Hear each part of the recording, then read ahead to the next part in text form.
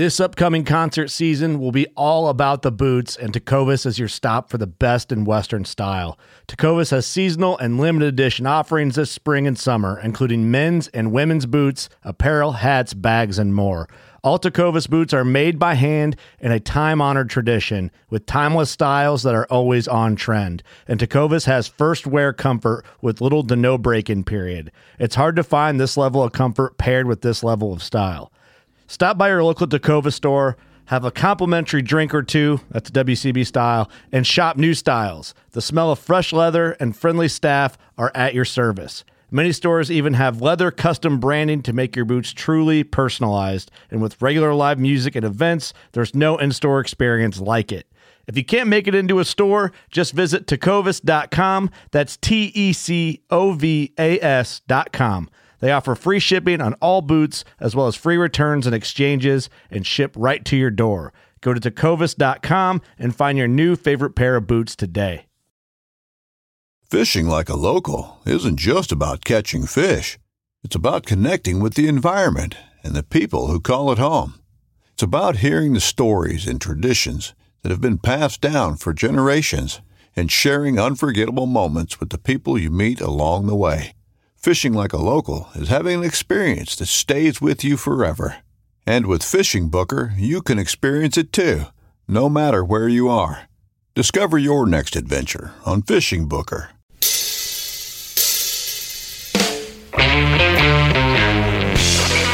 Hello and welcome to the Truth from the Stand Deer Hunting Podcast. I'm your host, Clint Campbell, and you're listening to episode number 45, brought to you by Wicked Tree Gear.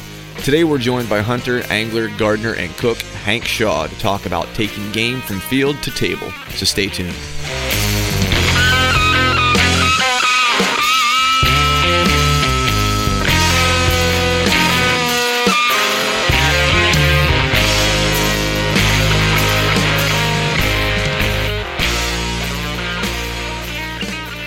All right. Hello, whitetail friends, freaks, whatever we are. Happy Wednesday. John, are we friends? Are we freaks? Is freaks a derogatory term when we're talking about whitetail folks? No, it's. I think everybody goes by their own thing. Yeah, you think it's acceptable? We won't get any flack. There's no snowflakes that feelings might get hurt about it. Surely no. Just minor hate mail. Minor hate mail.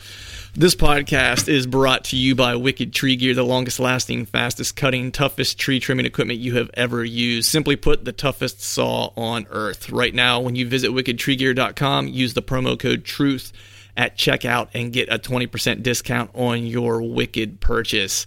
Exodus Outdoor Gear. Y'all like trail cameras. John, you like trail cameras? Dude, I'm a trail camera freak. Oh, look at that. Even using the word freak. So it can't be offensive if we're continuing to throw it around.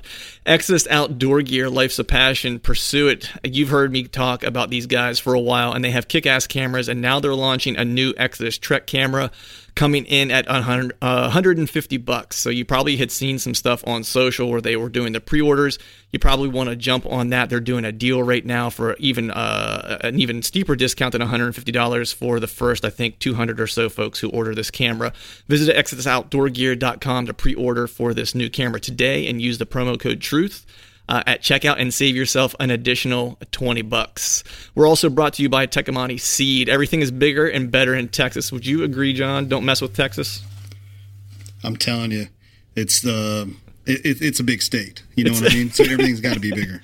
Yeah, if it's bigger, it's got to be better. No matter if you're in the South, the Midwest, or the Northeast, Tecomate Seed has your food plot needs covered. And guys, if you are thinking of doing food plots this year, Tecomate has for a long time been heralded in the South. And if you have ever walked in the South or had spent any time in the South, you will notice that their soil is probably not the greatest for growing things. So if you can grow shit in Texas and grow it like wildfire, it's probably a pretty damn good seed. So visit Tecomate.com and check out their product selector tool to help pick the right seed for your needs. I like that, John. Seed for your needs. A little alliteration there.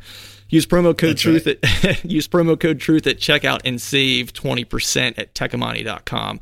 And last but not least, this Glacier Coolers. I know, John, you like to keep your beers cold, so why not do it with simply the world's finest? Whether you're hunting, camping, fishing, You'll enjoy smart design, stronger construction, and superior insulation of Glacier coolers. Visit them at glaciercoolers.com. Again, promo code TRUTH for a 20% discount. And we are here, the beginning of January 2018, rolling along. Deer season for many of us is probably over. And for a lot of us, I've got just a handful, I think 2 weeks left if you're listening to this on the Wednesday that it comes out. And I'm going to try to get a little something done, man, but the weather has been brutal lately. John, how are you faring out there in Iowa? Has it been cold enough for you? It's been super cold. My neighbors, I talked to them and I said, so is this what you guys were referring to as a typical Iowa winter? And they were like, hell no, this is even too cold for us. So it's been a unique winter, and it's been cold a lot in the Midwest, and I know the East has been super cold. Dude, I like some tough hunting conditions. I usually am one to not shy away from it, but I'm not going to lie, man. I had to skip out on a hunt this weekend because I was just like, you know what? Well, so I'll put it this way. I was planning to go out on Saturday, and I told my wife, I was like, hey, I'm going to go out on Saturday. And she looked at me, she said, you're an idiot. And I was like, well, most of the time this statement is probably true. It's probably true now. And so I was like, you know what? I'll text a buddy of mine and see if he wants to go out, because I wasn't going to go hunt necessarily and just kind of meander around and do a hunt scout. I was, it's cold enough where I was like, I just want to go into where I'm going to hunt and then, sit for a couple hours and get out. So I texted my buddy and I was like, hey man, what do you think? You want to go out this evening? And because it was a piece of property he has access to, and he texted me back. Exact wording was hard no.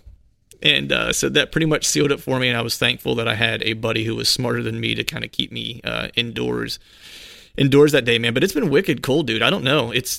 I was talking to another buddy of mine that was in Michigan, and it was like in the negative 20, whatever it was. He probably had similar stuff out in Iowa, but he actually was starting to experience gear failure at that temperature. Yeah, I mean, it was, yesterday my plan was to go out for my last sit, leaving, for the ATA show tomorrow morning. And so I was going to go get to hunt one last day of the season and, hang it up. I had a buddy that backed out at the last minute. He was going to go with me. He wanted to go, been talking about going, that kind of stuff. So nonetheless, he decided to not go. And I'm like, well, I'm heading out by myself. So I go outside and I'm like, wow, driveway's kind of icy. And I've got a pretty steep driveway. Mm-hmm. Long story short, 2.5 hours later, 400 pounds of rock salt hand thrown on my driveway. I was finally able to make it down my driveway. At that point, it was too dark. And that's it. My season's over. Right. You were hunting the very elusive rock salt monster. I'm familiar. It's ridiculous, man. So, yeah, the ground temperatures were just so freaking cold around here. And then we got a lot of rain yesterday. And as soon as that rain landed, it just instantly turned in. And it was, we were probably 2 inches thick of ice on our driveway.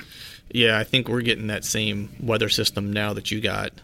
Because today, everyone left work early because it was starting to rain and it was starting to freeze, and I went out to my truck and it was already pretty much just encased in ice by the time I got out there and so forth. But the cold, it's if you can get on deer right now, if you have a good food source, some corn or some type of grain, you're probably be into chips pretty good, I'd imagine. It's just I don't have there's nothing around here right now that's even worthy of a reasonable food source. And this cold stuff, this super cold stuff, it's looking for some thermal cover is not a bad idea either. But that would also entail, it would mean that I would have to stay warm, which is like damn near impossible because I have the circulation of like an 80-year-old man in my feet, and those things just get like ice cubes. So I was. You're like probably like my old man. He came up to Iowa from Kentucky during the holidays, and they basically came straight from Florida to Iowa. Cool. And they've got a little spot down there, little vacation spot. So he comes up and he spent the whole entire holidays sitting in front of the fireplace with his winter coat on and a toboggan on, gloves on, and he was just like, and he's hard of hearing, so he's like, bring me something to drink. And I'm like, well, do you want coffee? Huh? Do you want coffee? Huh? So I'm like, screw it. I just got him a cup of coffee. And then he's like, throw another log on the fire. He's like, it's cold in here, So he's bundled up, man, like he's ready to go hang out on the North Pole. Right. Man, yeah, I envision that from the sounds of it, you're saying you're just as bad. Yeah, and we were talking, before we jumped on the record here, what we keep our house temperature at. And, I keep mine at a balmy 60, 62, 61. I have it set to go down to 59 at night. And it's just, I'm cheap ass. What can I say? It's like, that's more hunting gear I could probably buy if I didn't have to spend as much money on oil. So like you were saying, I just tell the kid, like, hey, layer up, throw in another set of pajamas and a robe and get cozy because daddy ain't spending any more money on oil. I got arrows to buy. Yeah. What is gas or oil prices out there? I don't know what it is for a gallon right now. I think I filled my tank up. It was at a quarter tank, and I want to say it was like $387, and I think I have a 300-gallon tank. Roughly. Okay. So propane out here is about $1.49 in season. Sometimes it gets a little bit lower out of season, but when it's warm outside, you don't even, you know what I mean? It's just out of sight, out of mind. I wasn't even thinking about it. And we got into the season and I'm like, oh crap, we're going to run out of propane. So we had to call and fill up our tank. We've got a 1,000-gallon tank under the driveway. Nice. And, I'm like, give me 500 gallons. That'll be good. Right. Nope. How quick do you run through that? It'll be close. We started out the year with about 350 gallons, and so we added 500 to it. And we're estimating it's going to take us 1,000 gallons to get through the winter. So we might have some days in March, early April, where the kids might be going to bed with a sweater on. Right. I heard that. Oh man, and I just ran out of firewood too. I got some firewood brought in and stuff here, in the fall, and I've already burnt through that too. So looks like we'll be paying the piper from here on out. But what this weather's good for? Ice skating. What's that? Ice skating. Yeah. You ever ice skate? When I was a kid, we used to ice skate a whole lot. And I think it's more of a Northeast thing. Growing up in Kentucky, we typically didn't, if we wanted to go ice skating, we had to go to an ice skating rink. Okay. Yeah. So the ponds and stuff usually didn't quite harden up enough or get thick enough where you would chance it, Right. What about roller skating? Real big. How about roller skating? Roller skating, yes, dude. Put your left foot in. Yeah. Put your left foot out. A little slow. Put your left foot in. Yeah, you shake it all about. Yep. We used to do all that kind of stuff. There was a Champs Roller Dome. We used to go roller skating a whole lot. Nice. I'm envisioning you. That was the early days of. That's when I developed the silver tongue with the ladies. There you go. No doubt, dude. We had it was an intermediate school. So we had like a primary school or elementary school rather than an intermediate before we went to the middle school. And there was a roller rink right next door. And so every Thursday was roller skating day. Like you would sign up at the beginning of the year, and every Thursday, they would take the students over and you would roller skate after school till 7 o'clock or so, and your parents would come pick you up. And I remember the roller skating days. Like I had my own skates. I played on the roller hockey team, and I could skate backwards pretty good. And that was definitely where you sharpened your skills with the ladies, with the old slow skate, the speed skate, where everyone went out and kamikazed into the wall because you were all young kids, and you would have good control. You felt like you could skate pretty well until like things got squirrely and your recovery wasn't so good, and so. There was always some disaster, and then there was always some type of drama, like someone didn't like someone, and someone was going to fight outside the roller rink after the speed skate, because someone I'm just imagining a young Johnny Utah with his flowing locks, with his flowing Kentucky waterfall mullet, just flowing, just in the flow around the roller rink, man. Well, I'll be honest. I really couldn't skate that good. So a lot of the dudes were out there like skating and getting all hot and sweaty and, that kind of stuff. Mm-hmm. And I was like hanging out with all the girls. There you go. What's up? Johnny Law. Like we I can get my mom to probably drive us to the mall to go see a movie this weekend. You know what I mean? Nice. So that was kind of my thing. Nice. And then I usually, I stayed away from the fights, man. When I was younger, I was a little guy, like really, really, really little. Right. So I just made sure I was friends with everybody because I was like, God, I'll totally get my ass kicked. You know what I mean? Oh yeah, yeah. I didn't do any of the tussling then because I was, I don't know. I weighed under 80 pounds all the way up until I was probably in like 8th grade or 7th, 8th grade. I graduated college at 129 pounds. Yeah, man. Damn, man. How tall are you too? I forget. 5'10". 5'10". Okay, so you were a thin fella at 5'10", buck 30. I look like a refugee. Oh man, that's good. It was awful. It was horrible.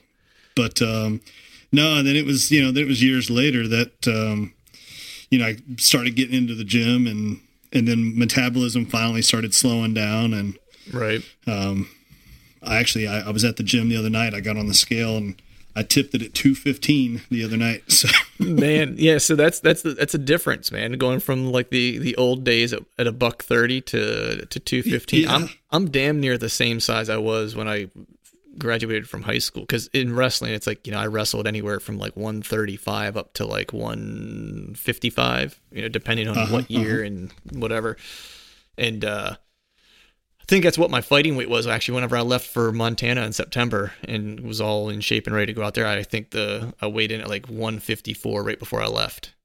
So I was, that's probably the leanest I've been in a while, but it definitely it was needed for the terrain. But I don't know, man, any other hunting updates? One update I wanted to give, and I just thought of it actually as we were getting ready to record was, so one, we missed our 1 year anniversary of the show this summer. Like somehow we missed it. I just thought of it today. It was in like August or June or something like that. I don't even remember when it is. That's how terrible I am. We missed that.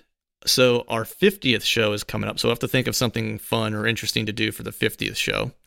And the other thing the other thing I recognized too was that in almost coming up this summer on 2 years of having the show going, there has not yet been one F-bomb dropped on the entire show. In 50. Are you serious? I'm serious. There's not been one F-bomb. And so I feel like... I really wish you wouldn't have said that. I know, right? Not that I'm going to like try to do it. It's just now I'll be thinking about it. Yeah. I'll be thinking about not saying it. Yeah. Anybody that knows me well and, especially knows my background and my family and stuff like that, the F-bomb is like... That's part of the normal vocabulary. Oh, man. You drop the F-bomb and somebody's like, watch your mouth. And I'm like, what'd I say? What'd I say? Yeah, exactly. I know about the F-bomb. I mean, what'd I say? Exactly. It's usually a pretty solid staple of my vocabulary most days. The only time I think during the course of any given day that I don't use it is during the time that we spend on the podcast together. That is like the only time I use it at work. Only in the correct company, of course, because other folks may not look so kindly upon it. But I was actually actually thinking of that today because I was like, still have a clean rating in iTunes. Imagine that. So that's not gone away yet. Yeah.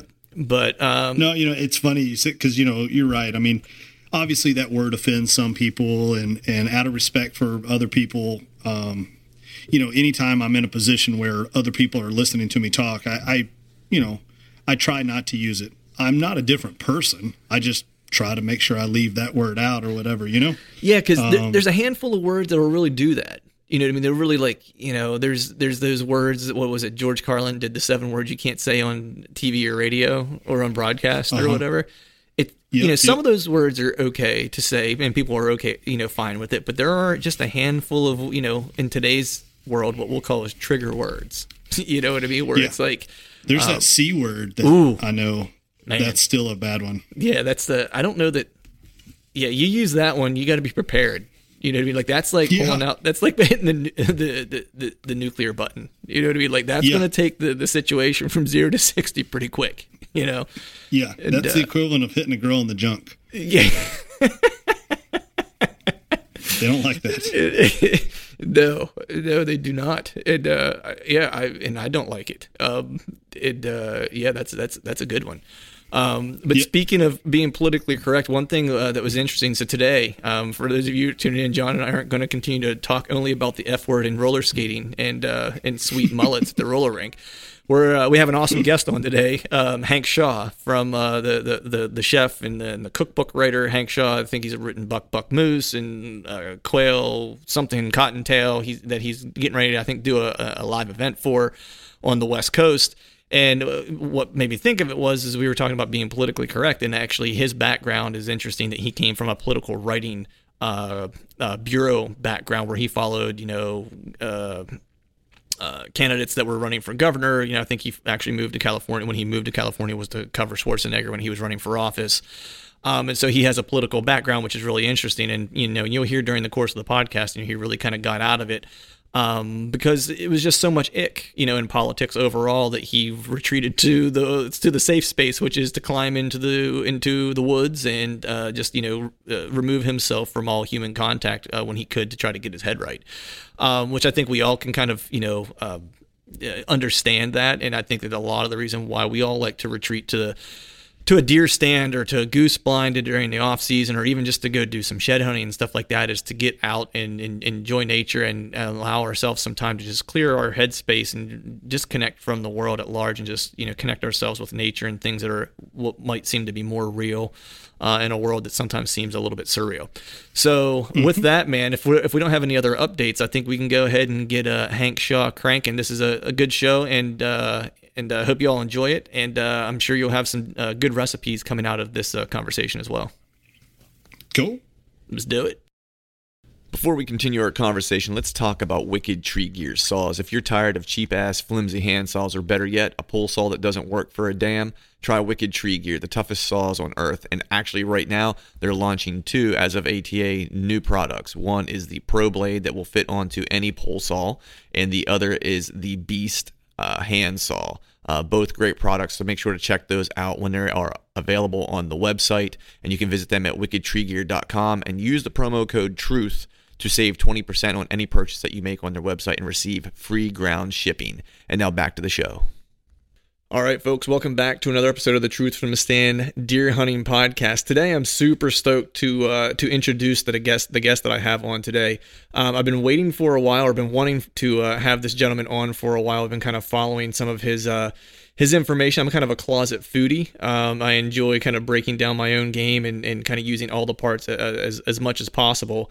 So this guy kind of fell right under that kind of title, or that category. And so I wanted to definitely have him on, especially because we've been talking about some stuff that is related to after the shot and after you harvest the animal. And the gentleman I'm speaking about is the one, the only Hank Shaw. He is a chef, a hunter, angler, forager, wild game food expert. He's always kind of looking for new and interesting things to cook up and get on the grill. He's written several books, just to mention a couple is Buck Moose, Duck Goose, Hunt, Gather, Cook, and Pheasant, Quail, and Cottontail. So whenever you're talking about wild game preparation and how to make it happen in a good way, I think we have the right guy to talk to. So first and foremost, thanks for coming on the show, and how are you doing, my friend? I'm doing good. I'm recovering from a snipe hunt yesterday, believe it or not. Oh, snipe hunt. Do tell. How was that? It did not involve a pillowcase, salt, or a flashlight, and it was during the daytime. Oh, man. I know. I remember my first quote-unquote snipe hunt. I was in a field. I grew up in the country in Pennsylvania, and I was in a field with some older guys that were friends, of my friend's brother, and so they thought it would be funny to tell us about snipe hunting as we were sled riding down this hill, and I spent 2 hours of that evening walking through the snow trying to find snipes. Never found a snipe, and never been on a real snipe hunt. So I actually thought people were pulling my leg for a while whenever they were talking about snipe hunting. So we'll start there. What is a snipe, in fact? A snipe is the last shorebird that we're allowed to hunt in North America. It's a relative of the woodcock. Okay. And we're Woodcock live in kind of boggy alder thickets. Snipe like the borderlines of marshes and flooded paddocks and fields and things. They're real small birds. They're extraordinarily difficult to hit. I mean, the origin of the term sniper is from people who hunt snipe, because they flush erratically. They fly like a bat on methamphetamines, and they're like maybe the size of a dove. So it's a challenging hunt, but it's super fun. I mean, it might be the most. It's not the most calorie negative hunt I've ever been on. I've hunted ptarmigan at 13,000 feet. That's clearly the most calorie negative hunt ever. Yeah, exactly. But this would be a close second. Nice. I like the visual I got with a bat on methamphetamines. That was a fantastic visual right there. That's awesome. So I gave you a little bit of an introduction there, and like I said, I had been following your information for a while, your blog, and then of course I had listened to you in a couple different formats. I'm a little bit of a closet foodie, and Buck Moose was on my Christmas list for this year, so hopefully someone will get that for me. It'll be the first year that I actually got something that was on my list, so hopefully that comes to hint. But before we kind of jump into a bunch of topics that what we want to cover today, why don't you give us a little bit of information about yourself, your background, where you're from, how you started hunting and fishing, and so forth. Sure. I live in Northern California now, although I've lived in 6 or 7 states. I lose track. I was born in New Jersey, near Newark. Okay. So not born in the country. I was born as a True Blue Giants fan. We had season tickets, so we're sad this year. Yeah, very sad. Very, very sad. But I've been fishing and foraging since I was a young kid. So those pieces of this puzzle I've always been involved in. So I mean, I have these gauzy memories of me being in the 1970s, picking beach peas and blueberries and digging clams and things. And then, there's pictures of me with my first fish was like a fluke, a flounder, when I'm like 4 or 5 years old and that kind of thing. So I've got that in my DNA, but I didn't really start hunting until I was 30. So I picked it up when I was living in Minnesota. And so I'm 47 now. So the last 17 years have been this increasing whirlwind to the point where I'm now spending easily 90 days a year in the field for something, whether it's fish or snipe or deer or elk or antelope, ducks. I'll be goose hunting tomorrow morning, for example. Man, goose is something that I just got into, and that is kind of grabbed a hold of me with a vengeance. I went for my first time last weekend, and that's all I want to do. Yeah. We hunt specks and snows in NorCal. A lot of people don't know that Northern California is home to 9 million wintering waterfowl. Wow. So we shoot more birds in California than any state other than Louisiana. Wow. Yeah. That's a lot. That's a lot of birds, man. So that's wild. You're from New Jersey. I live in right outside Philadelphia right now. So there you go. Not too far from your original stomping grounds. I'm curious though, man, because I know, like as you'd mentioned, we might have to stop this conversation if you're an Eagles fan. Oh no, I grew up near Pittsburgh, so I'm a diehard Steelers fan. Yeah, so we can still talk. Yeah, we're okay. We're okay. I was reading your story a little bit, or just like a little bit of your background and stuff on your blog, of course, and I found it really interesting because you've had kind of like a circumlocucious, if you will. I'm going to throw out a 25-cent word there. It's the only time you'll probably ever hear me use that word. It was a bit of a wild ride from, I know you did some political writing prior to getting into that was my life for 18 years. Yeah. So how does someone go from that type of, life to what you do now, which is like you're very much in the truest sense kind of a hunter-gatherer, right? I mean, that's like your life evolves around that approach. So I'm curious how you make that transition from something that's completely departed from that to a degree. I think in some way, you get a chance to think about this question because I get asked it a lot. Right. And, given the chance that I've had to reflect upon really what's happened, it's a reaction. Mm-hmm. It's when you work on Capitol Hill or on some state's Capitol Hill, my last capital, that's the reason why I moved around a lot is because I was kind of an itinerant state government reporter. So I covered capitals in a number of states. So when that's your day in and day out, the ability to get into nature in any form, whether it's I've never actually hunted in a deer stand. We can talk about that later. But whether it's deer hunting or ducks or picking mushrooms or getting a day in the water or even just scouting, it's not someone lying to you every day. It's not the hypocrisy that you get, and especially as I'm not going to get too political, but in the general sense, when I started that job, politics is about compromise and debate. It was about people with very different points of view in different regions coming together and wrangling over a problem and solving that problem. Right. And over the years that I covered politics, it became less that compromise and debate and more people shouting past each other. Right. And so it doesn't matter what your politics are. That's boring. Right. It's just boring, I mean, like you're a poopy head. No, you're a poopy head. Exactly. And it's just like, I don't want to do this anymore. So the woods or the fields or the waters became my solace, and it became a place where I could get away from that ick. It's the shower that you need to take after you cover Congress. Yeah, I can completely kind of understand that feeling. And I think for a lot of people too, they may not be able to articulate it, but I think a lot of people look for that, and that's one of the reasons why they are so passionate about the outdoors, right? Because it's the one place where you can go to be with your own thoughts. And in a lot of cases, because hunting and/or fishing, in many instances, is a solo sport or a solo adventure. I particularly find, I did some Western hunting this year, and for me, the Western hunt wasn't as mind clearing, I guess you would say, even though the vistas were amazing and the mountains you were climbing were beautiful and stuff like that. But it was such a mental and physical, struggle, and grind, that you really didn't have time to decompress and be with your thoughts, because you were just trying to make it up over the next mountain, into the next, drainage or the next dark timber or whatever. For Flatlander. Seriously, I'm not to bust your balls too bad, but you get used to that. Yeah. And if that becomes your style of hunting, then we get that same sort of mental break that you get in a stand. Oh, for sure. I don't know how I would handle a stand, actually. I might go bonkers. Right, for sure. And and I definitely recognized as I was doing it, where I was like, for me, it was different. So it was probably a lot of sensory overload too, because everything I was doing, because this was my first trip west to hunt, and so everything I was doing was the first time, you know what I mean? So it was a lot to take in, where, that was a 2-week trip. And then I spent a week with a buddy hunting some whitetail in Ohio, took a trip. And that for me was a very peaceful, reflective, meditative kind of hunt, because it was 12 hours on stand with nothing but my own thoughts, and the only physical or mental toll was the hike in and the hike out, really, and making the plan for the next day.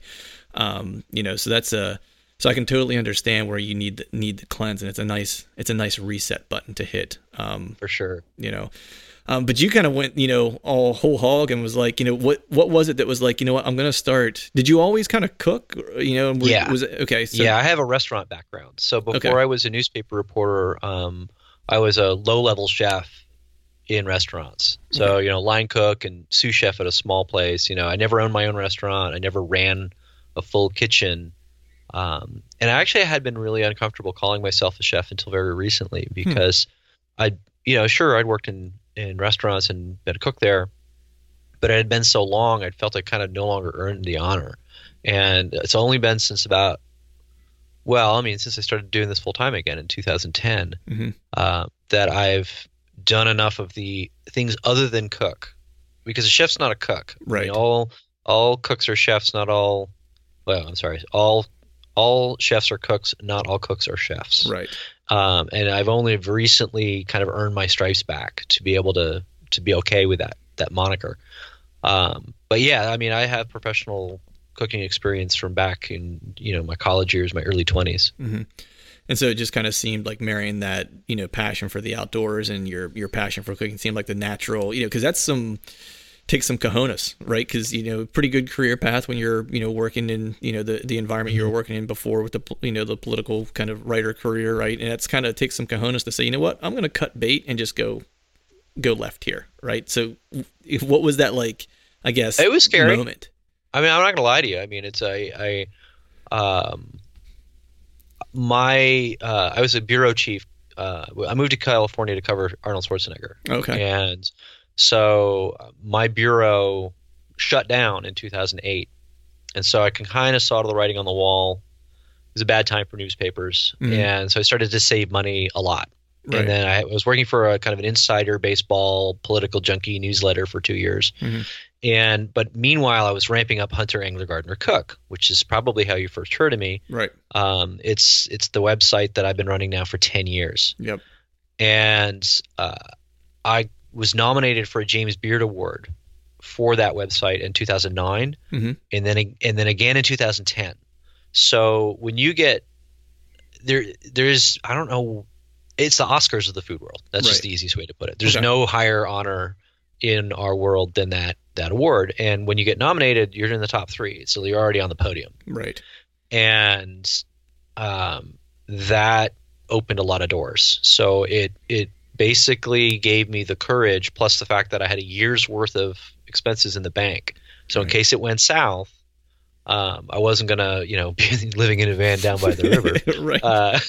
Even though it is attractive some days. Yeah. And, Chris Farley, may he rest in peace. Right. Yes, exactly. But yeah, so I'm like, all right, let's give this a go. And, I took a massive pay cut, and it was scary as hell, but it worked. And each year got a little bit better and a little bit better. And then, now I'm in, it's not like I'm driving Ferraris or, $80,000 pickup trucks or anything, but I can pay the bills and do what I love. And feel good about it with a clean conscience, which is, I think, the most important thing, right? Yeah, so many of my colleagues who lost their journalism jobs, they ended up becoming spokespeople or corporate spokespeople or campaign people, and you're not supposed to do that as a reporter. I mean, as we always like to say, neither side has a lock on idiocy. Right. So, when you cross the floor, you got to pick a side, and I couldn't do that. I still can't do that. Right. Yeah, I know what you mean. It's I like to say that I'm pretty middle of the road. I like to say that I'm an intelligent observer and aggregator of information.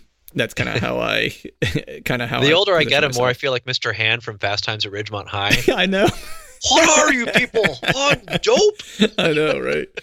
Soon I'll be shouting at clouds. Oh, I know. It's like I definitely feel like the old man on my. I was out looking at my lawn because my neighbor's doing a bunch of renovations at their place. They're putting a second story on, and we had a bunch of snow, and of course my yard was wet, and someone ran their truck through like part of the edge of my yard, and it just like infuriated me. And I was thinking to myself, I was like, oh my god, if 16-year-old you would see you right now, he would punch you in the face.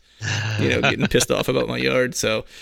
But let's shift gears here to hunting. Sure. I want to talk to you a little bit about hunting. I'm just kind of curious. You've lived in a bunch of different places, right? And you kind of talked about what you were hunting or fishing. I guess you mentioned fishing most specifically with New Jersey. But what did you hunt predominantly growing up, and then what do you predominantly hunt now? I guess is there a species that you focus on mostly? So I started when I was 30. Okay. Oh, that's right. So that's I didn't hunt at all growing up. And in fact, weirdly, I didn't know any hunters growing up. Oh, so, what I started hunting is what I hunt now. So, probably small game. Small game is probably the most. I'm more comfortable with a shotgun in my hand than a rifle. Okay. But weirdly, I'm a much better rifle shot than I am a shotgun shot. So I'm good at a shotgun. I'm okay. But I know people who are better than me. A lot of people. But I'm unusually good with a rifle for some reason. I think it's just because I have a slow heart rate and I don't really get buck fever because I don't care. Right. Yeah, I mean, it's like, oh, that was a nice deer. Let's shoot it. Right. Right. And let me say this: I have not yet gotten buck fever. So I believe that buck fever is the same thing as seasickness, which is you may not yet have been seasick, right, but there is an ocean condition out there that will get you seasick. So. Right. I'm sure at some point there's going to be some probably like Boone and Crockett, and then there'll be like some guy next to me who knows deer will be like, "Holy shit! Oh my god! Oh my god!" I'm like, should I be excited? I'm like, yes, you should. Yeah, you should be freaking out right now. So so are you predominantly hunting in California now? Or are you taking some adventure hunts every year? All over the country. Awesome. I like. Weirdly, I just shot my first whitetail buck. Nice. I've shot lots of mule deer bucks and lots of blacktail bucks.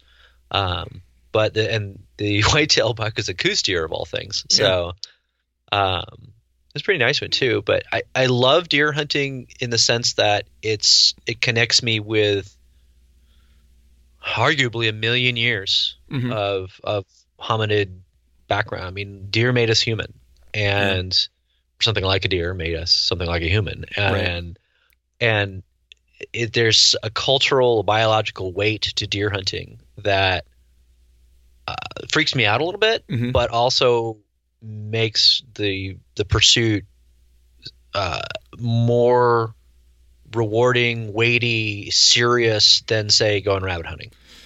Right. Yeah. It's interesting. Like, I've listened to, when you mentioned the biological piece of it, right? It's like I've listened to Joe Rogan quite a bit. I like his podcast, and I also get into kind of some of the medical side of, I'm kind of into fitness and stuff like that. So like the whole idea of like what your body goes through whenever it's acquiring wild protein, right, is very much like a natural predatory kind of reaction or approach that we have, and it does something to us physically. You know what I mean? Like and that's one of the things that he talked about on like one of his shows, and it kind of made sense a little bit to where like what you're saying is like there's this reaction that you have during that type of hunt, because I don't get the same when I goose hunt, when I turkey hunt, but whenever I elk hunt or whenever I'm whitetail hunting, like there's just like this different feeling that I have, and it's not I won't say it's an emotional feeling per se, you know what I mean? Because I think I can understand what that would feel like.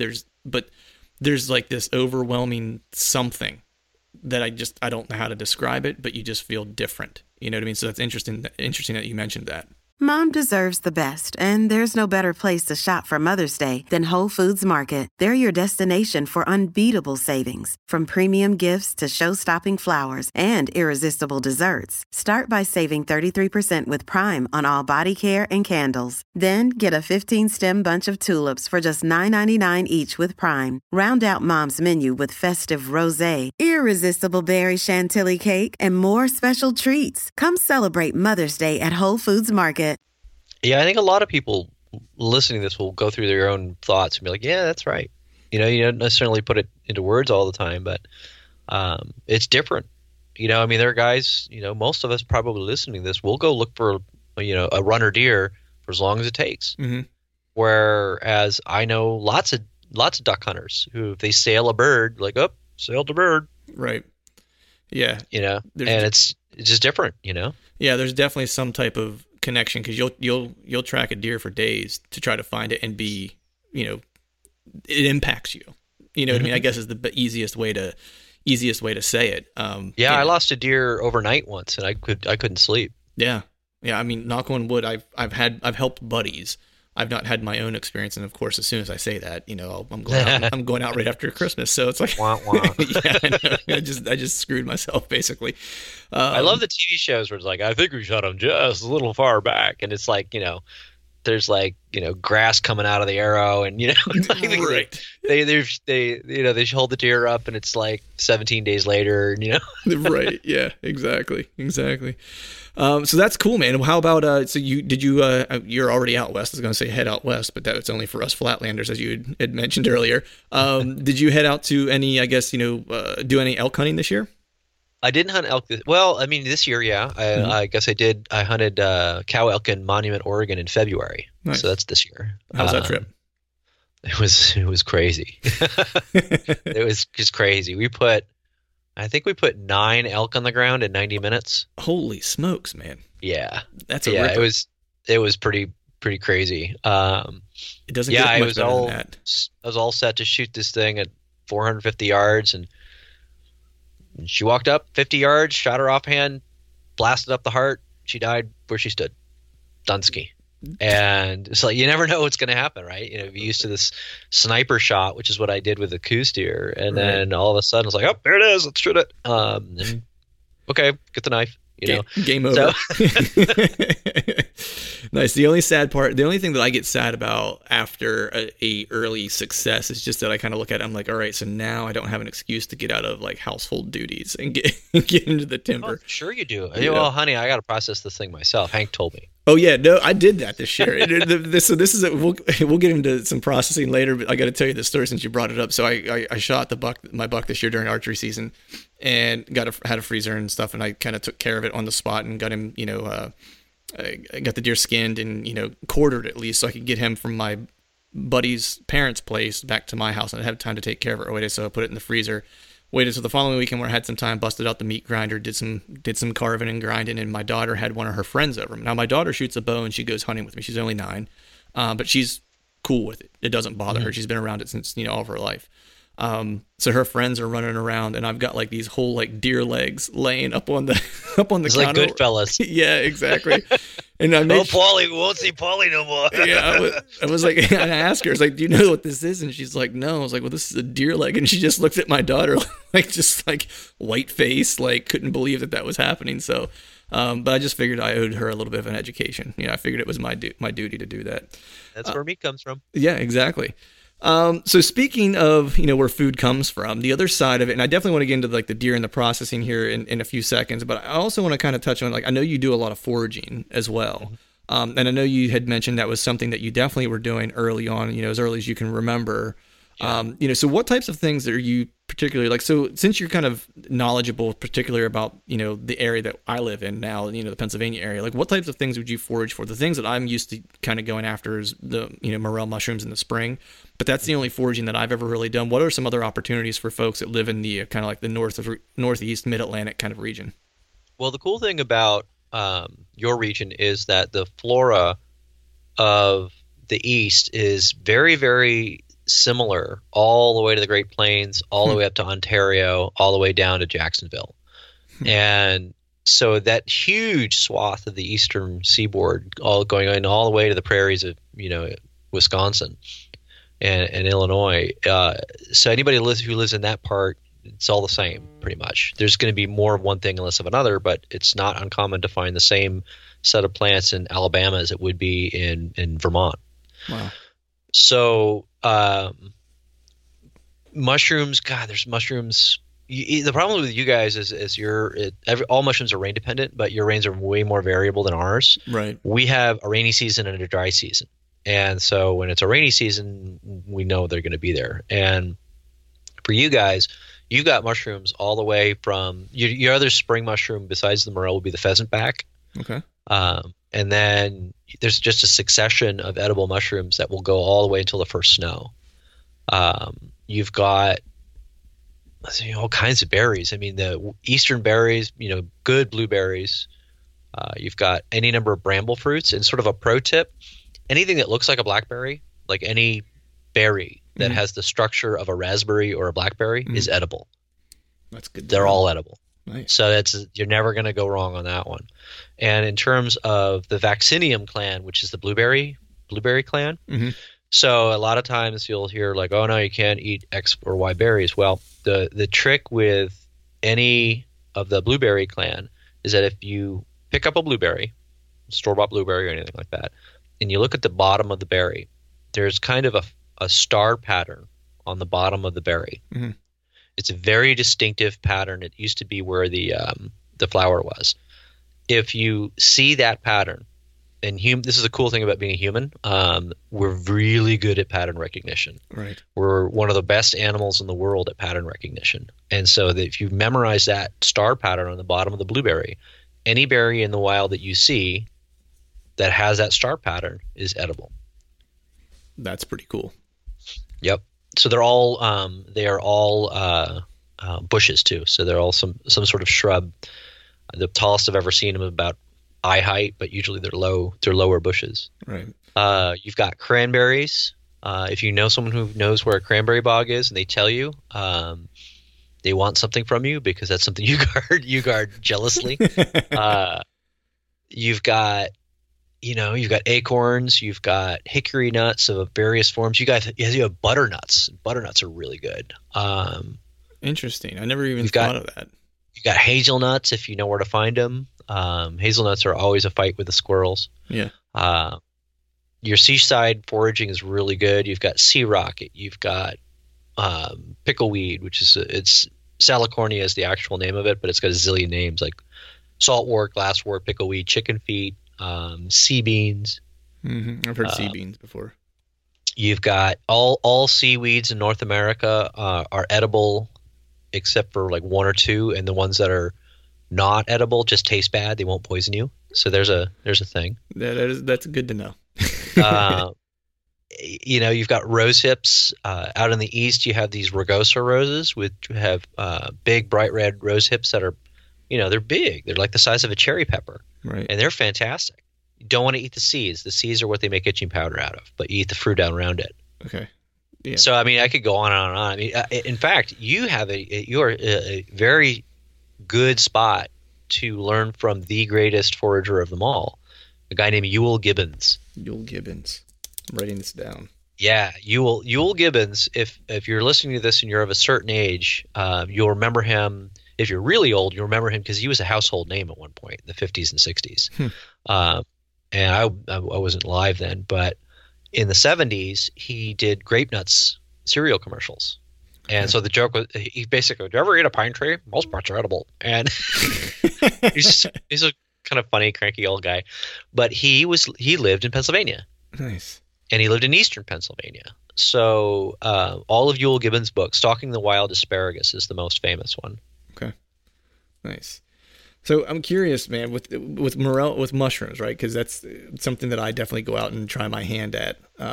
Is there? I always hear people talk about, they grow next to birch trees or they grow next to whatever. Like, is there any type of tree that would signify where there's going to be a certain crop of a certain type of mushroom? Is that something that's true, or is that something that just people? It's true, but it's regional. Okay.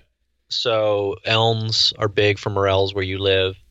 Oaks are always good for boletes, and bolete, B-O-L-E-T-E, it's a big family of mushrooms.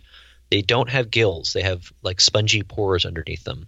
And most boletes happen to like oaks, so do amanitas. And amanitas also like, and almost all amanitas are poisonous. But a general rule is if you see an amanita mushroom, chances are a bolete is going to be somewhere around because they, for whatever reason, they're connected. We have an edible amanita here in California called Amanita villosa, which, you find it after the rains in March next to oaks. So yes, those kinds of associations are true. Like if you live in the middle of the country and you're looking for morels in the spring, cottonwoods. Cottonwood morels are a thing in like Oklahoma and Kansas and those kinds of places. Interesting. Are there any parts of the country that you prefer personally in terms of their forage versus others? Is there a place that's vastly different? The West is the best, baby. It just is. I mean, it's if we could get rid of the actual people in California, it'd be awesome. Because if you think about it, California is it's weird in every respect. It's weird in the people are weird, the politics are weird, the set of crops that we grow are weird. The environment is weird. We have so many microclimates. Mm-hmm. We have some incredible percentage of the plants and mushrooms in California only live in California. We have like 37 kinds of currants and gooseberries. Jeez. You guys have like 2. Right. So, and we have, I can go out. In fact, it just rained a bunch out here. So I'm planning on going out for mushrooms in the next week or so. There's a chance that I'll be able to pick 14 different kinds in one trip. Holy smokes, man. So yeah, it's no contest. That doesn't mean I don't love foraging Minnesota or New England or, Texas, but it's just, if you're looking for something to, again, we had a frost this morning, but it was a high 55. So all of those spring greens, we get them in the dead of winter. Wow. Yeah. That's true. The microclimates too. It's like just that diverse climate would just kind of lend itself to a diverse food opportunity. So like if you're in a river bottom in Pennsylvania, you'll have one set of plants. But if you go up to the top of your mountains, you'll have another set of plants. And we have that too, but just more of it in spades. Yeah. Yeah. That's interesting, man. So I want to shift gears here and talk about preparation, and we can kind of frame this around deer specifically, but I also want to just hear things about different types of game, because I'm interested in eating pretty much anything I can get my hands on that's game protein, be it fish or deer or elk or whatever the case might be. In Pennsylvania, you got to eat your woodchucks. I've never had woodchuck, man. I've had squirrel, rabbit, of course. Woodchuck's not as good as squirrel, but good old woodchuck's basically deer. Really? Yeah, I mean, if you put it in a pot roast, everyone, oh, this is great venison. Yeah, it's woodchuck. It's mild. It's red. It's it's nothing wrong with it. It's like muskrats, not so good. You Really? can make muskrat good, but you have to make a muskrat good. You don't have to do anything to a woodchuck or a deer to make it taste good. So I think I know. So okay, woodchuck. Is there a particular? I don't want to get you too far off the field, but right. But I'm just curious. for deer, I'm just curious. So like, when would be a good time of year to kill and eat woodchuck? whenever you see them. Really? So they don't have like a time of year where they'd be better? Well, they kind of sort of hibernate.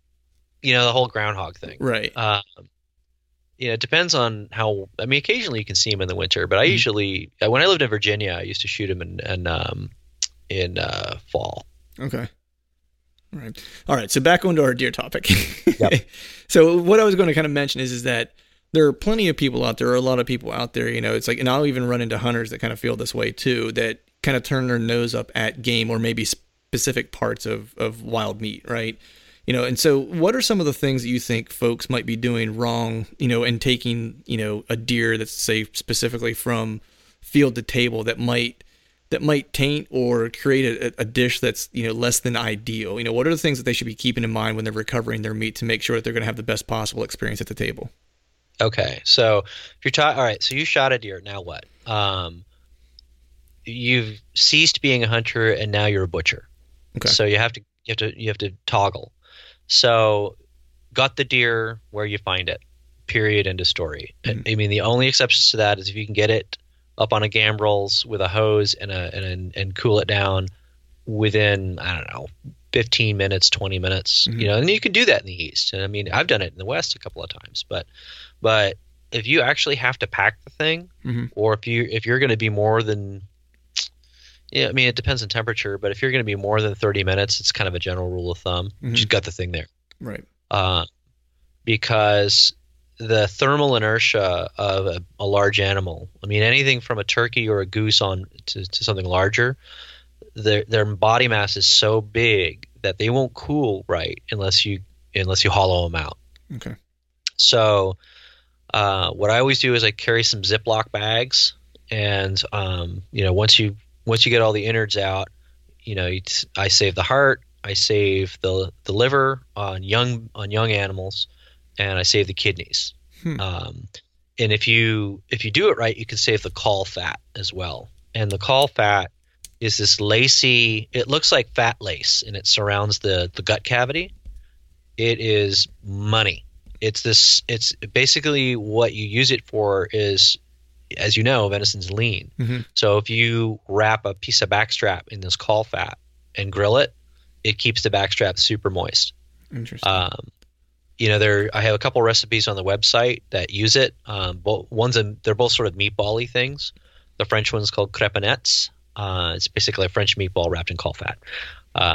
Sounds fancier than it is. It sounds good is what it sounds. It is really good. And I don't want to get too far afield in this because probably one person listening to this will do it, but you can actually make venison tripe as well. That's tripe. a deal where you need to be at a ranch. Okay. Because, cleaning out a deer stomach is an icky business, and I'm only going to do it if I've got a hose nearby. Right. But it can be done. So anyway, you've got your standard organs. You set them on top of the plastic bags so that they cool off. You don't want to put a warm thing in a plastic bag. It's a bad idea. Right. And so then you've got your deer opened, and then all right, we're on our way. So once you have the thing up, you can do a number of things. So if you've got to quarter it, if you're off in Nowheresville, like I often am, right, you skin the animal and then you quarter it out, and you do that. You're doing that to pack it out, but you're also doing that, and you don't go any farther than that, because there's a thing called shortening, and you have a race when the animal hits the ground. You need to do these initial butchery. You need to do this initial butchery work before the animal gets into rigor mortis. Okay. If you cut an animal when it's in rigor, you get this process called shortening. And shortening is, so imagine, like, everybody listen to this, hold out your arm and hold it out tight. right? Now imagine somebody just cut your bicep. That bicep's going to roll up like a Venetian blind. Right.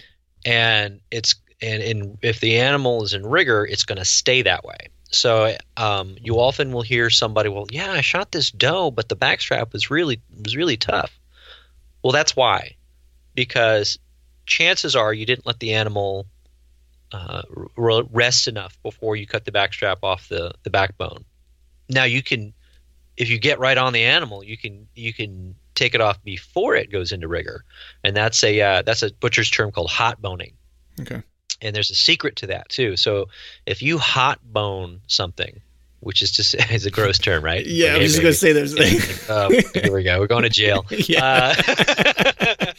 Yeah, exactly. I mean, butcher's terms are loaded with that kind of stuff. Yeah, my 12-year-old self just giggled while you said that, but it's okay. Exactly. If you do that, it's so full of, I want to say, phosphorus. There's a particular mineral or element in the meat that dissipates as the animal ages. That then, if you make sausages with meat that has been taken off the bone before the animal got into rigor, that has the absolute best binding qualities. Now, that's a little bit technical and sausage 3.0, but that's just it's a side note. Right. I mean, the basic point is get your animal in a position where it can hang out for a few days quickly. Right. And then you have to let it hang out for a few days. Well, the second biggest mistake people do is that they don't let it get through rigor. And you're talking 48 hours. Right. So you shoot the animal, you got him in quarters, or you're hanging him up. He's got no more skin, and just chill, man. Just give it at least 24, and really 48's better. You want to be able to bend those legs again. Okay. And when you can bend those legs again, then all right, finish the job. That's just getting it through rigor. That's not actually aging, but that will go a long way into to give you more tender meat. Okay. So just so I'm clear, so you want the opportunity to hang, right, versus hot boning and taking the meat off the bone as quickly as you can, right? Is that what I'm hearing? You can. I mean, it's often 100 degrees where I'm hunting, right. So there's nowhere to hang it. Right. What you want to do is you want to get the animal in its initial stages, whether it's hanging on a locker or if I'm out in the field, quartered and the backstrap off, before it gets into rigor. And then once you're there, you can sit back and drink beer for 48 hours because you don't want to do any more butchering on it until the animal is through rigor mortis. Right. Okay. That's not aging. That's just like the basic stuff that you need to do. Right. That's actually, it's funny because by accident, I did it the right way this year. So yep. I ended up shooting a deer where it was warm, the buck that I got, and we got it to my buddy's place and got it hung up, and it was probably in the 70s, like, low 70s when I shot it. And within probably 20 minutes of harvesting this deer, he was up with his hide off, the back straps out, and quartered, and on his way to cool. Perfect.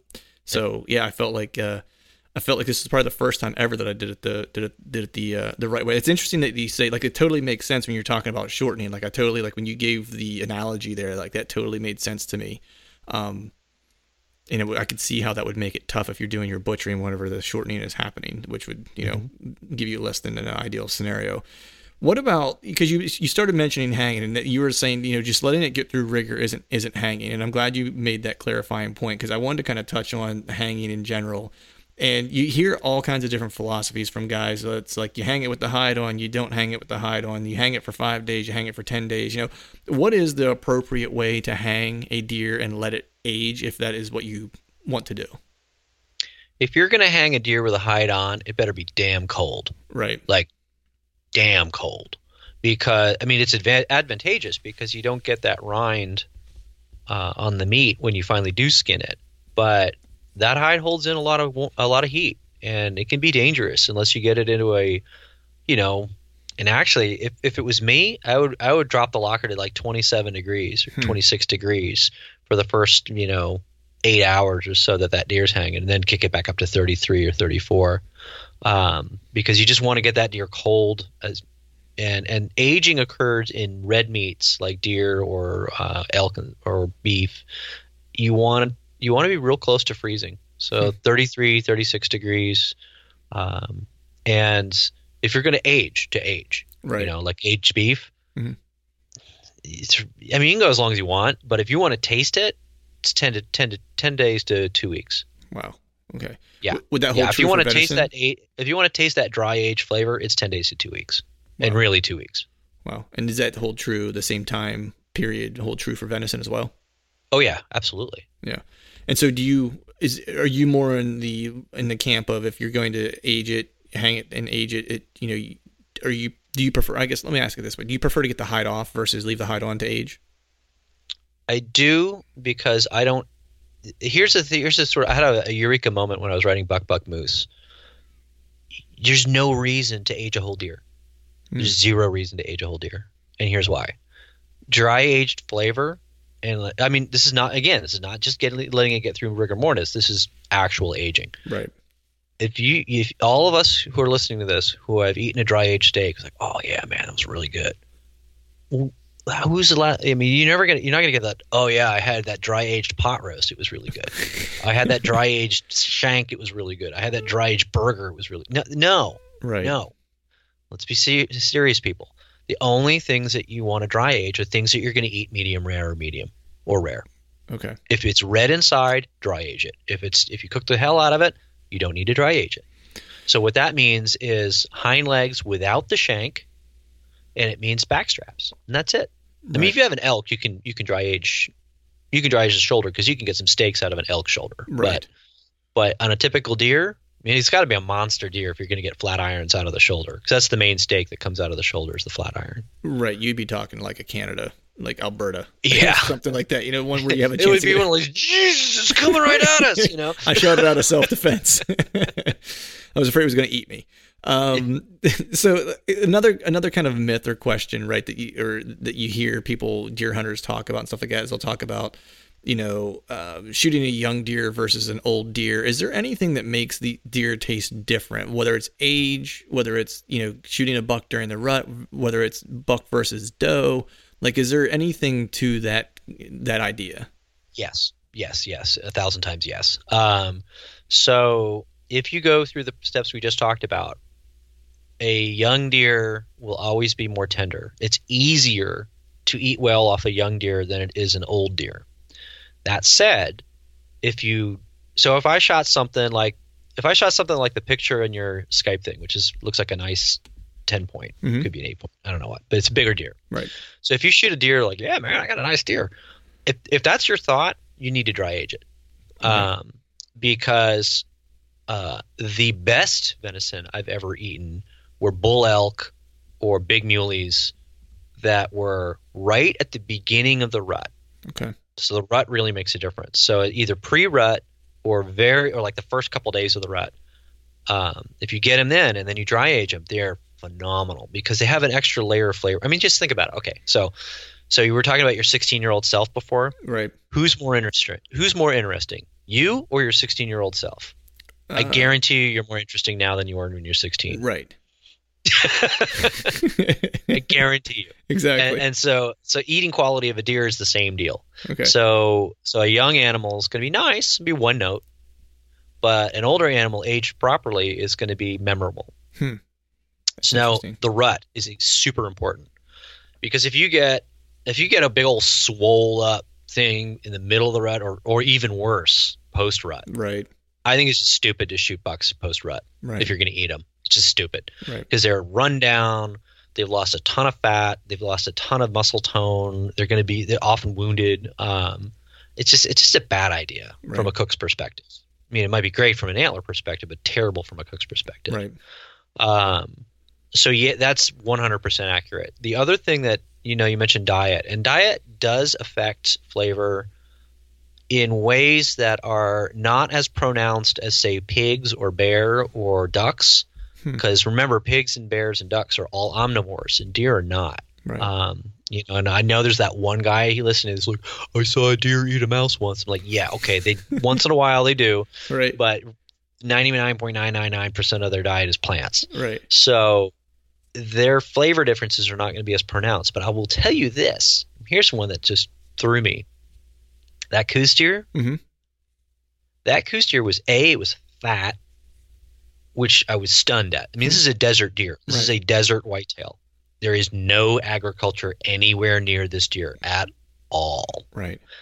And it was fat, and B, this will blow your mind, the fat did not coat your mouth even when cold. Oh, wow. That's crazy.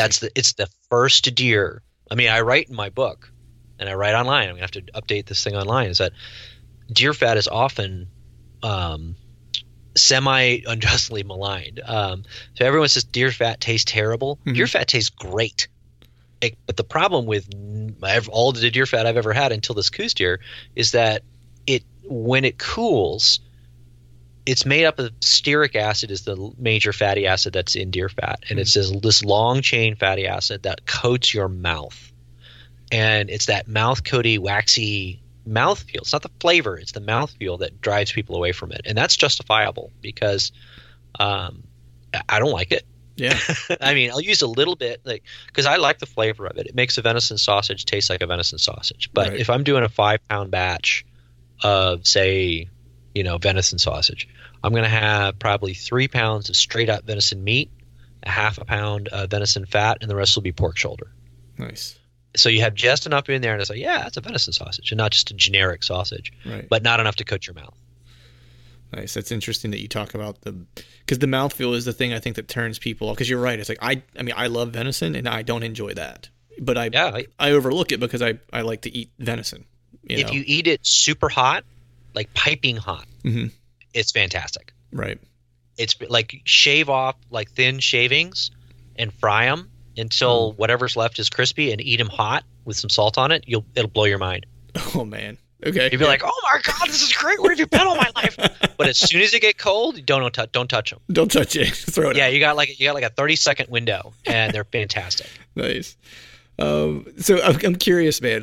So we've talked about getting deer from the field, catching deer, giving them a hug. Yeah, exactly. Let them go.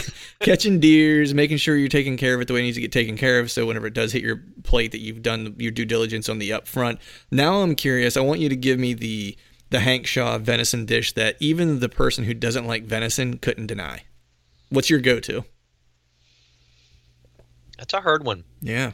It's funny because the most innocuous. Well, I mean, it's kind of hard for me because I have magical chef skills, so like I can kind of make anything taste good. Right. But I think for most people, it would be backstrap. Right. It would be a backstrap cooked medium rare with a nice sauce. Like if I were to do a gateway drug venison for everybody, it would be Steak Diane. Yeah. Okay, Steak Diane. I'm not familiar with what the Steak Diane means. Steak Diane, for the record, it's on the recipe's on Hunter Angler Gardner Cook. You can just Google venison Steak Diane and you'll find it. So it's this very old dish, and Diane is really Diana, the huntress. Okay. It's a 200-plus-year-old French dish where it was originally done with venison backstrap back in the 1800s. And it's seared, rare, medium, or whatever, however you like your steak. And then it's a sauce with a little bit of mustard, a little bit of stock, a little bit of brandy, a little shallot. It's easy to make. It comes together in like a half an hour. And it's one of those, like if you're in your 20s and you want to impress a girl, learn this dish. There you go. Because it's the perfect, I kind of know how to cook, but I'm still like wet behind the ears, right? And I want to really show this girl that I'm not just a buffoon.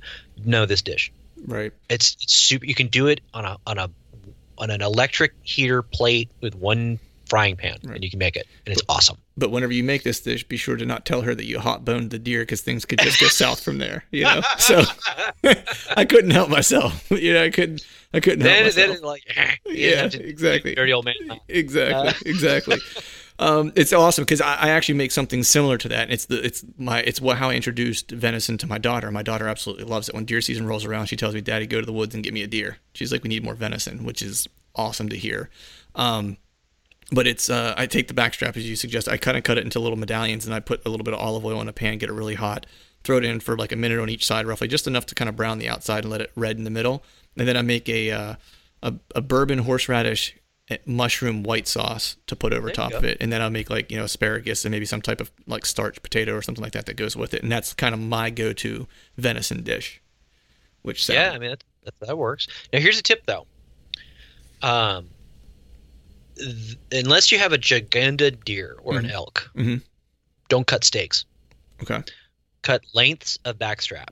Okay. So, like on this Coues deer, I got 4. Like on a big whitetail, like the one in your picture, you probably get 6. Right. So cut them in a foot long or whatever, frying pan length. And the way you – I mean, this is all in the book and on the website, but you dust them with salt and only salt, and you take them out of the refrigerator and you let them come to room temperature for a solid half hour to 45 minutes. And then you sear them in a pan. I like clarified butter, but you can use you can't use regular butter because it has a low smoke point and you'll burn it. Right. You can use butter later, and I'll tell you when. Okay. So you sear it off until the whole log, if you will, the whole length of backstrap is done correctly. And if you don't know the finger test for doneness, do you know the finger test for doneness? I do not. Ah, sweet. Yeah. Learning moment. Exactly. So I used to work at a steakhouse, and when you work at a steakhouse, we are touching your meat. So what we do is we sear off one side so it has those pretty cross hatch marks, and then the other side's raw. So when you order a steak, we're finishing your steak to order. So all right. So everybody listening here, hold your hand out loosely, and with your other hand, touch the base of your thumb, that big pad on the base of your thumb. And if you feel that, it's kind of gushy, right? Yeah. That's what raw meat feels like. Now just touch your thumb to your forefinger. Don't press it, just touch them. Now press that same pad at the base of your thumb one more time. It's stiffened up a little bit. That's rare. Now go to the middle finger. Do the same thing again. Oh, wow. That's medium. See, it's much firmer, but there's still give. Now if you go to your ring finger, see how firm that is? Yeah. That's well. And don't make me come to your house. Right, I was going to say, we could just call that ruined. No. Do your pinky. Now do your pinky. Oh, yeah. There you go. Yeah. There you That's cat food. That's cat. Nice. So you do that finger test on the whole length of venison, on the whole backstrap length. And then what you do is you take it out, and as soon as it comes out, you put a little bit of butter on it and coat it with the fresh butter. And now you roll it in whatever spice mix you want. In spice mix or just black pepper. I usually just do black pepper. Right. And then you let it rest a good 5 minutes. And then you cut it into medallions and serve it that way. There you go. If you do that, now why would you do that? So the answer is A, the whole thing is cooked totally consistently. Right. And B, you have that reveal of all pink meat. Yeah. And it's beautiful. Yeah. And it's frankly, it's easier. It's way harder to cook, the 6 medallions you're going to get out of that perfectly, all of them, than it is to cook the one perfectly. Yeah. So that's the only time I do steaks like that are with elk.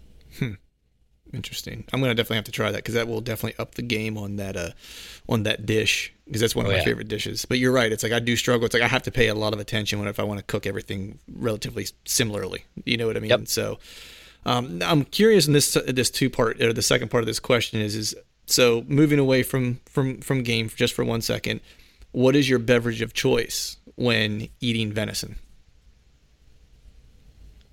Well, it depends on the day, but if you're going to pin me down on one, I'm going to say a French Côte de Rhône, a French red wine. And the specific blend that is, in my opinion, the king of all red wines for all game, at least all red meat game, would be Châteauneuf du Pape. It's a blend of often 13 different kinds of grapes, and it's the king of that part of France. Wow. It's often you can get really good ones for in the $20 to $30 range. I mean, you can spend more, but for example, if you got a really good Bordeaux or really good California Cab, it costs you $50. Right. And here's a wine that is every bit as good, that is not nearly as expensive, and it actually goes better with game. Nice. If you were to go the beer route, I'm pretty partial to like a solid brown ale, like brown ales that kind of look like porters. Yeah. You could go with a pale, but it has to be an English pale. Okay. If you go with an American pale, they're just too hoppy. Right. And I love hoppy beers, don't get me wrong, but I'm going to be drinking one soon. There you go. But with food, the English style beers work better. They're a lot of the American beers are better drunk by themselves, where you can kind of think about the beer because there's kind of more going on. The English beers and the German beers tend to be better with food. So if you wanted to go German beer route, I would go with like a Spaten Optimator. Oh yeah, or a Märzen. A Märzen would be a really good beer with venison. Mm-hmm. Yeah, I definitely like my beers. I used to work in a former life, whenever I was a musician, I worked at a friend's bar, and it was a craft beer bar, and we had pretty much, I don't even remember, it was like 200 and some odd beers. So it was, there's nary a beer, a craft beer or an import beer for that matter, that I haven't tried. Now there's been some new introductions to the market since I worked at his bar, so there's some things that are newer that I haven't had a chance to try, but most everything that we had on the shelf, which was pretty ridiculous. I'm curious, man, what is, if someone were going to start out, so say someone just started hunting, right? And they're and they want to hunt because they say they want to hunt because they want to hunt to eat, right? Say that's the approach. Yep. What is the best game meat, do you think, for someone that's just starting out cooking wild game that is going to give them the best opportunity to be successful with the dish? Is there like one that's kind of like a beginner game meat that you would feel that can take a lot of abuse to a degree? Well, I mean, I don't know no, but if you're just starting to hunt and you are in whitetail country, I would say hunt whitetails. I would say shoot yourself a whitetail doe and start there, because they tend to be tender. No, you do have the fat issue, but I mean, here's the thing. I mean, if you're in the wild world, fat is gold.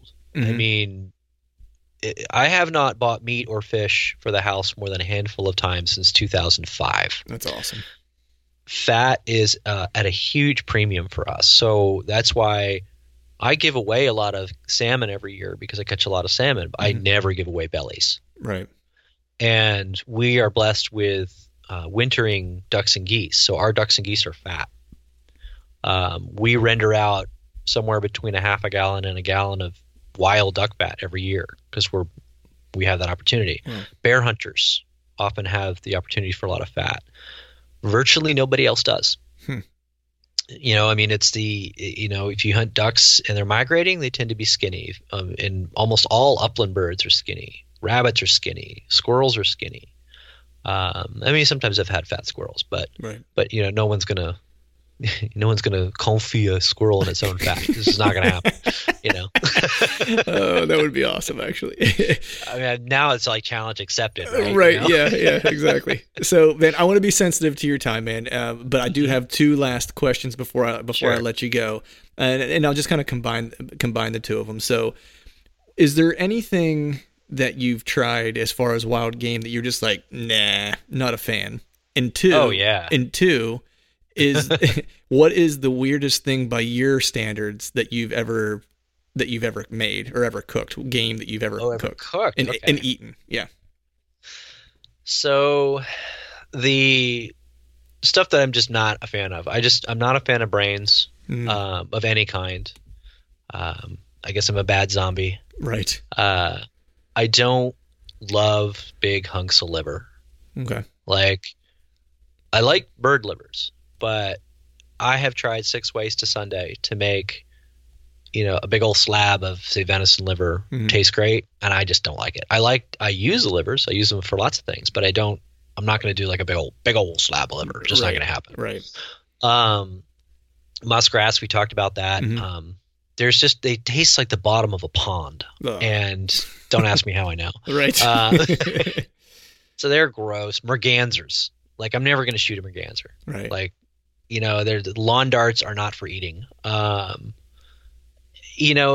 that's about it. I mean, there's not a lot of. I have a friend who's a trapper in Missouri who he eats skunks. Whoa. Yeah, I don't know how to get down with that. He's like, it's just a big old squirrel with a stinky butt, and like, all right, you go for yours, man. Right.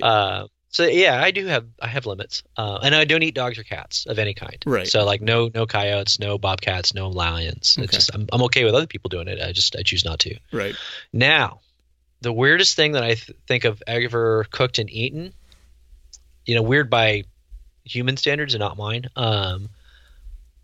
I would think the venison tripe is up there. Yeah. The crispy fried duck tongues is up there too. Ooh, crispy fried duck. So the venison tripe, just because tripe's not in and of itself weird, but to actually do it from a wild animal, that's pretty sporty. Right. I have full instructions on how to do it in the cookbook, by the way. So like, I'm really hoping that someday somebody emails me and says, I actually did it and it was actually good. It's gonna make me so happy. Like, so far, like, this book has been out over a year and I haven't gotten that email. So right. Well, come on, guys. Well, maybe it actually ends up under the tree for me this year, and I could be that guy. I could be your Huckleberry. There you go. And then the crispy fried duck tongues are super sporty as well. So if you eat a lot of Chinese food where Chinese people actually eat Chinese food, right? So if you go to a Chinese restaurant and there's like a bunch of Chinese people there, chances are there will be a duck tongue recipe on the menu somewhere. Nice. They're not wasteful people. So yeah. So the duck tongues are often about the size of your pinky, and they have this little bone in the back of them, and they stir fry them, and I don't really much like them. And then I realized, well, you know what? You can take that bone out. So I will collect the tongues from the big ducks and geese that I hunt all year long, and then I will braise them and then pull that bone out. So then what you're left with is meat, collagen, and fat. And then you dehydrate that about halfway. Why? Because if you crispy fry something that's been braised and it's super full of collagen and fat, it will explode in your face. Ask me how I know. Yeah. It sounds like someone might have learned from experience. Yes. Picking them off my forehead. Right. So you dehydrate them halfway, and then you dust them in rice flour or cornstarch, and then you crispy fry them then, and you serve them with a dipping sauce. Oh my God. Nice. Like, I guarantee if I put a platter of these out and didn't tell anybody what they were, they'd go in seconds. Right. Because it's crispy, ducky, fatty. Nice. Yeah, I think that sounds like a really good dish for around the holiday season when you have a lot of people over. And maybe you just do some correctly and maybe you do some incorrectly to where some exploded, some don't, and you just kind of sit back and let the party come to you. You know what I mean? Or, you put them out on the platter, like on New Year's Eve, you put them out at like 11. So everybody's all 3 sheets to the wind already. You're like, Yes. That's the greatest thing I've ever eaten. Like, what is it, duck tongues? Yeah, exploding duck tongue. That's great. Hey, man, so I want to be sensitive to your time here, like I'd mentioned. So I want to say thank you first and foremost for coming on and joining the show. I learned a ton. I'm sure everyone out there listening learned a ton about just the different ways to approach venison and then a couple of the different dishes that you shared. But before I let you go, if you wouldn't mind, let the folks out there listening know where they can find out more about you and where they can get their hands on some of these cookbooks. Sure. So all of my books are available on Amazon, and they are also available if you're a non-Amazon person wherever fine books are sold. So yeah, I mean, you can get them in bookstores. Is what I'm saying. And if you, depending on where you live, you can even find some in Costco. Nice. So just, my name it's 8 letters, Hank Shaw, HANKSHAW. If you Google that, you'll find pretty much everything. My website is Hunter Angler Gardener Cook, and I'm on Instagram as Hunt Gather Cook. I do a lot on Instagram. I do a lot on Facebook. I run a forum called Hunt Gather Cook. It's a closed forum, so I have to let you in. If you say that you heard us on this podcast, I will let you in. That means you're not a bot. Right. And then I do a fair bit on Twitter also, where I'm Hank Shaw. But you can probably find the coolest stuff on that Facebook forum, on my website, and on Instagram. Nice.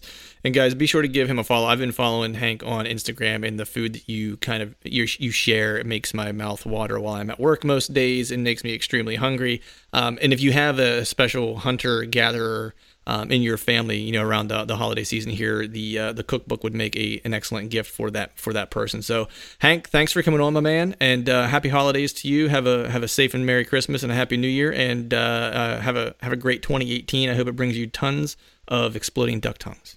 Thanks a lot, man. Thanks for having me on. All right, thanks, man. Take care. All right, folks, that is a wrap for today's show. We'd like to thank Hank for joining us and would, of course, like to thank all of you for listening.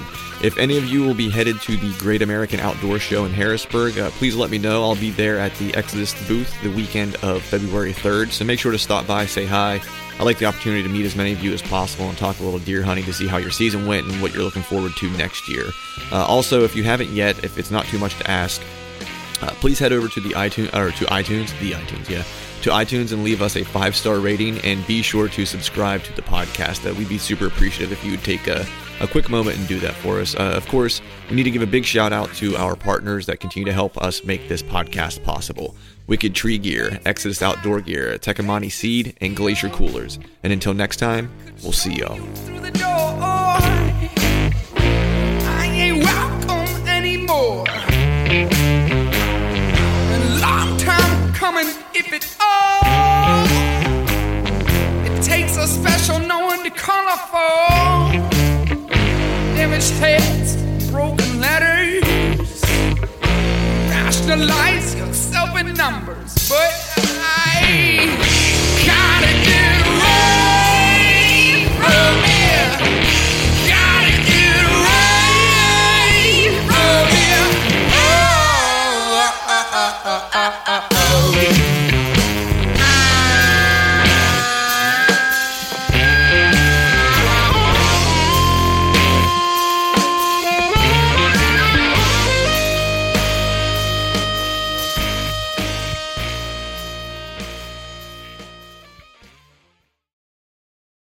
All right, gang, the new Truth merch is in stock at truthfromthestand.com and on YouTube below any of the Truth from the Stand videos. I've got some new hats, beanies, t-shirts, long sleeve t-shirts, and sweatshirts. There's even a new Do Hard Shit hat for those of us who like to embrace micro-dosing adversity. So head to truthfromthestand.com and check out the new gear and use the code TRUTH, T-R-U-T-H, and save yourself some cash on the new gear.